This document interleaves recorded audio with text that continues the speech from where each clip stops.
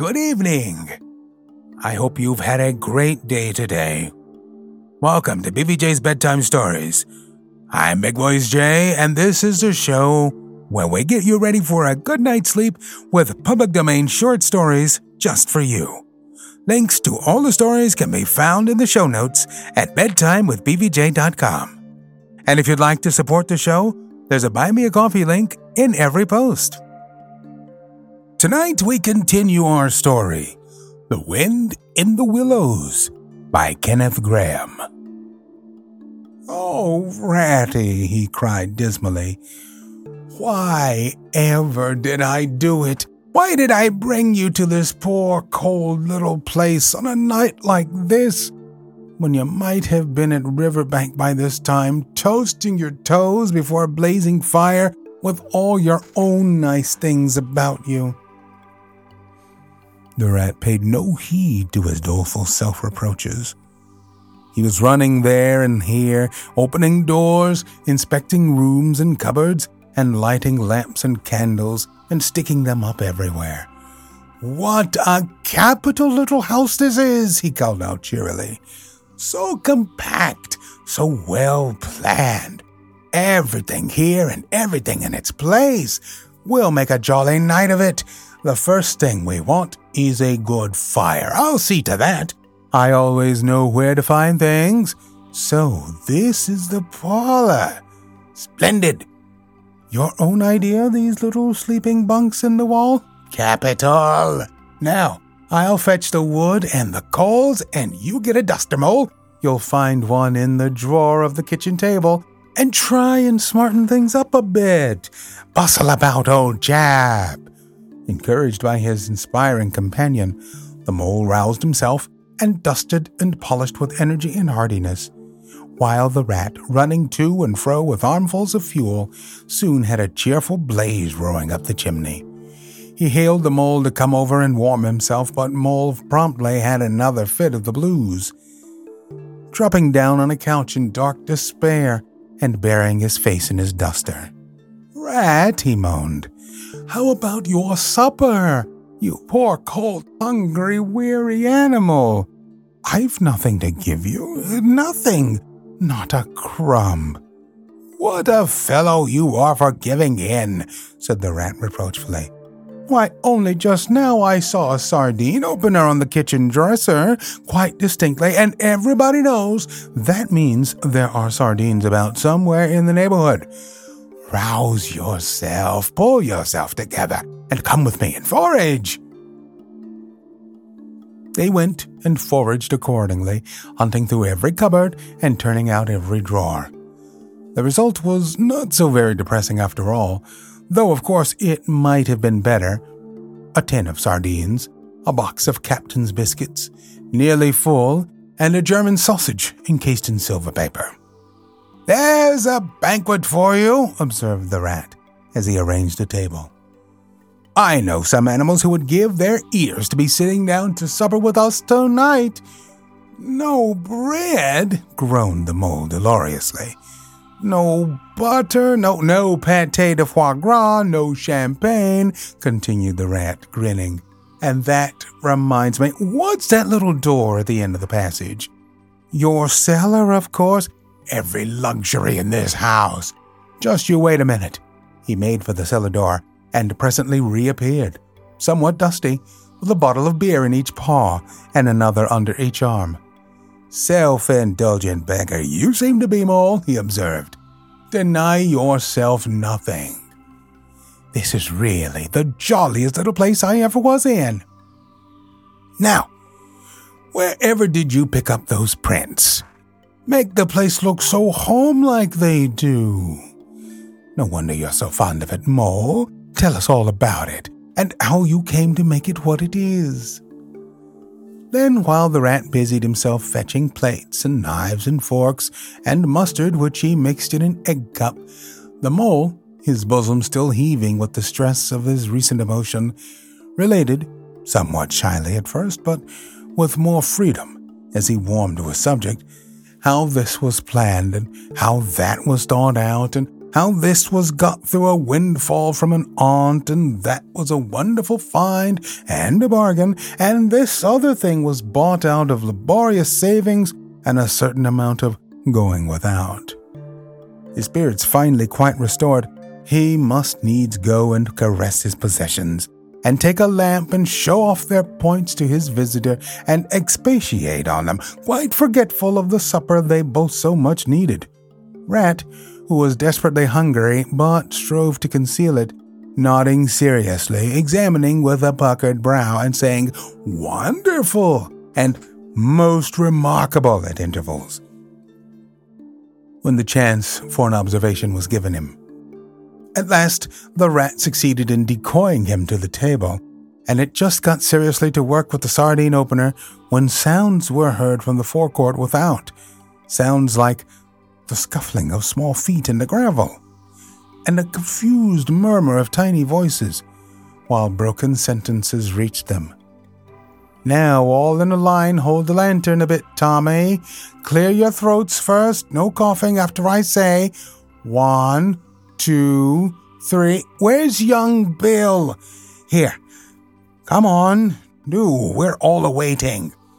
"What's up?" inquired the rat, pausing in his labors. "Oh, I think it must be the field mice," replied the mole, with a touch of pride in his manner. "They go round carol singing regularly at this time of the year.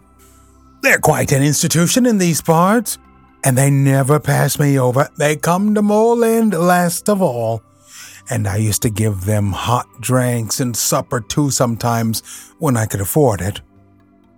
It will be like old times to hear them again." "Let's have a look at them," cried Rat, jumping up and running for the door. It was a pretty sight, and a seasonable one that met their eyes when they flung the door open. In the forecourt, lit by the dim rays of a horn lantern, some 8 or 10 little field mice stood in a semicircle, red worsted comforter around their throats, their forepaws thrust deep into their pockets, their feet jigging for warmth. With bright, beady eyes, they glanced shyly at each other, snickering a little, sniffing and applying coat sleeves a good deal. As the door opened, one of the elder ones that carried the lantern was just saying, "Now then, 1, 2, 3, and forthwith their shrill little voices uprose on the air, singing one of the old-time carols that their forefathers composed in fields that were fallow and held by frost, or when snowbound in chimney corners and handed down to be sung in the miry street to lamplit windows at Yuletide. Carol, villagers all, this frosty tide. Let your doors swing open wide, though wind might follow and snow beside. Yet draw us in by your fire to bide. Joy shall be yours in the morning. Here we stand in the cold and the sleet, blowing fingers and stamping feet. Come from far away, you to greet, you by the fire and we in the street, bidding you joy in the morning. For ere one half of the night was gone, sudden the stars led us on, raining bliss and benison. Bliss tomorrow and more anon, joy for every morning. Good man Joseph toiled through the snow, saw the star o'er a stable low. Mary, she might not further go, welcome thatch and litter below. Joy was hers in the morning. And then they heard the angels tell, who were the first to cry Noel. Animals all as it befell, in the stable where they did dwell. Joy shall be theirs in the morning. The voices ceased. The singers, bashful but smiling, exchanged sidelong glances, and silence succeeded, but for a moment only. Then, from up above and far away, down the tunnel they had so lately traveled, was borne to their ears, in a faint musical hum, the sound of distant bells ringing a joyful and clangorous peal. "Very well sung, boys," cried the rat heartily. "And now come along in, all of you, and warm yourselves by the fire, and have something hot. "Yes, come along, field mice," cried the mole eagerly. "This is quite like old times. Shut the door after you. Pull up that settle to the fire. Now, you just wait a minute while we—" "Oh, Ratty," he cried in despair, plumping down on a seat, with tears impending. "Whatever are we doing? We've nothing to give them." "You leave all that to me," said the masterful rat. "Here, you with the lantern, come over this way.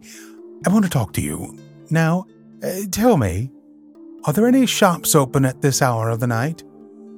"Why, certainly, sir," replied the field mouse respectfully. "At this time of the year, our shops keep open to all sorts of hours." "Then look here," said the rat. "You go off at once, you and your lantern, and you get me—" Here much muttered conversation ensued, and the mole only heard bits of it, such as, "Fresh mind, no, a pound of that will do. See you get Buggins's, for I won't have any other. No, only the best. If you can't get it there, try somewhere else. Yes, of course, homemade, no tin stuff.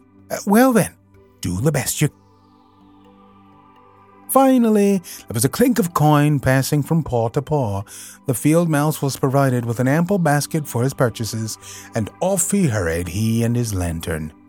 The rest of the field mice, perched in a row on the settle, their small legs swinging, gave themselves up to enjoyment of the fire, and toasted their chilblains till they tingled, while the mole, failing to draw them into easy conversation, plunged into family history and made each of them recite the names of his numerous brothers, who were too young.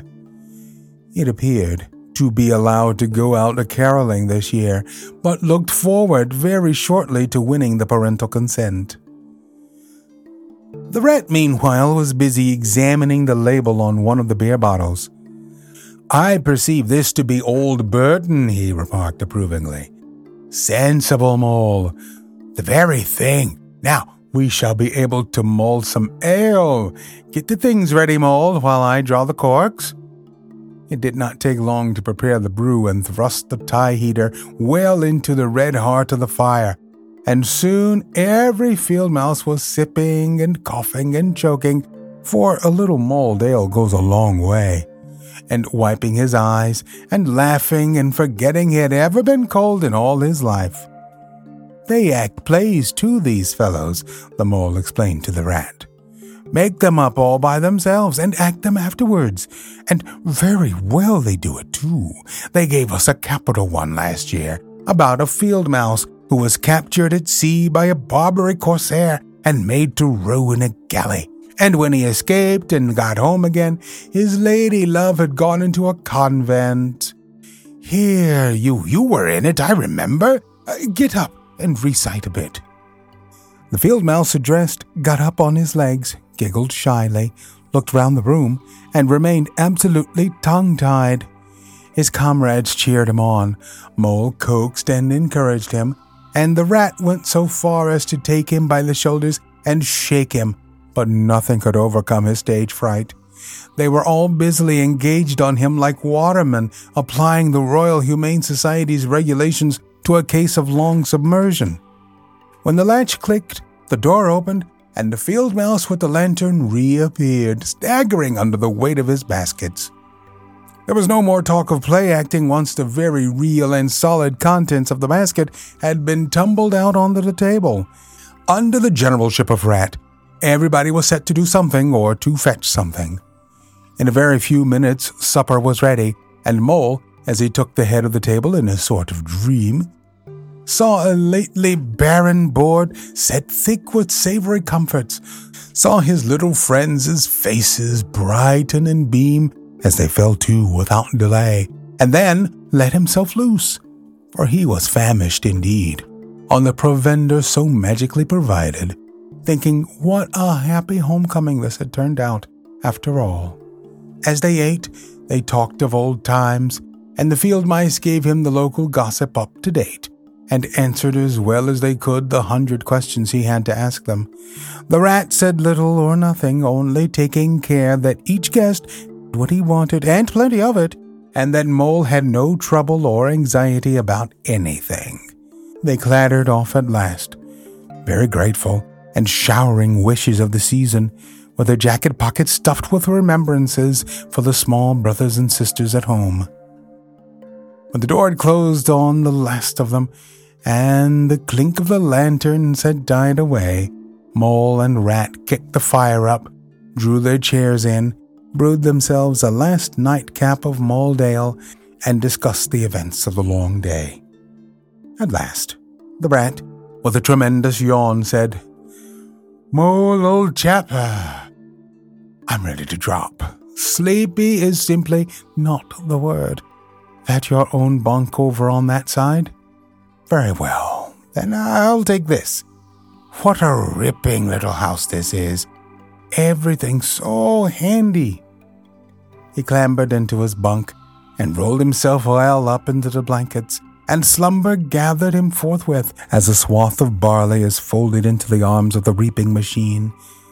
The weary Mole also was glad to turn in without delay, and soon had his head on his pillow in great joy and contentment. But ere he closed his eyes, he let them wander round his old room, mellow in the glow of the firelight that played or rested on familiar and friendly things which had long been unconsciously a part of him, and now smilingly received him back without rancor.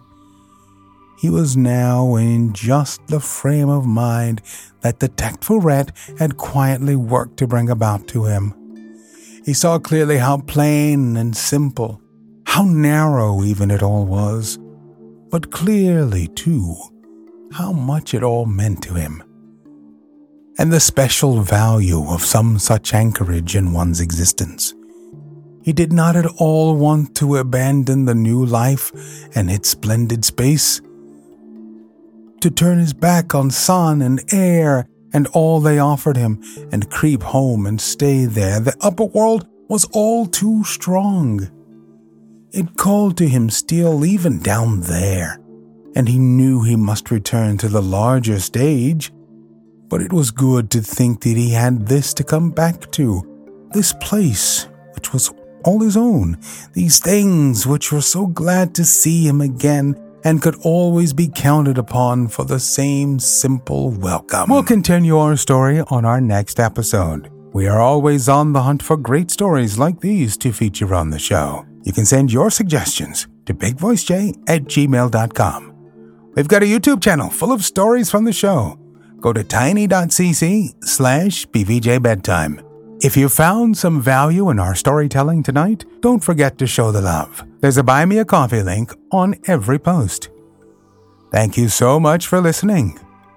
Good night. Diamond Club hopes you have enjoyed this program.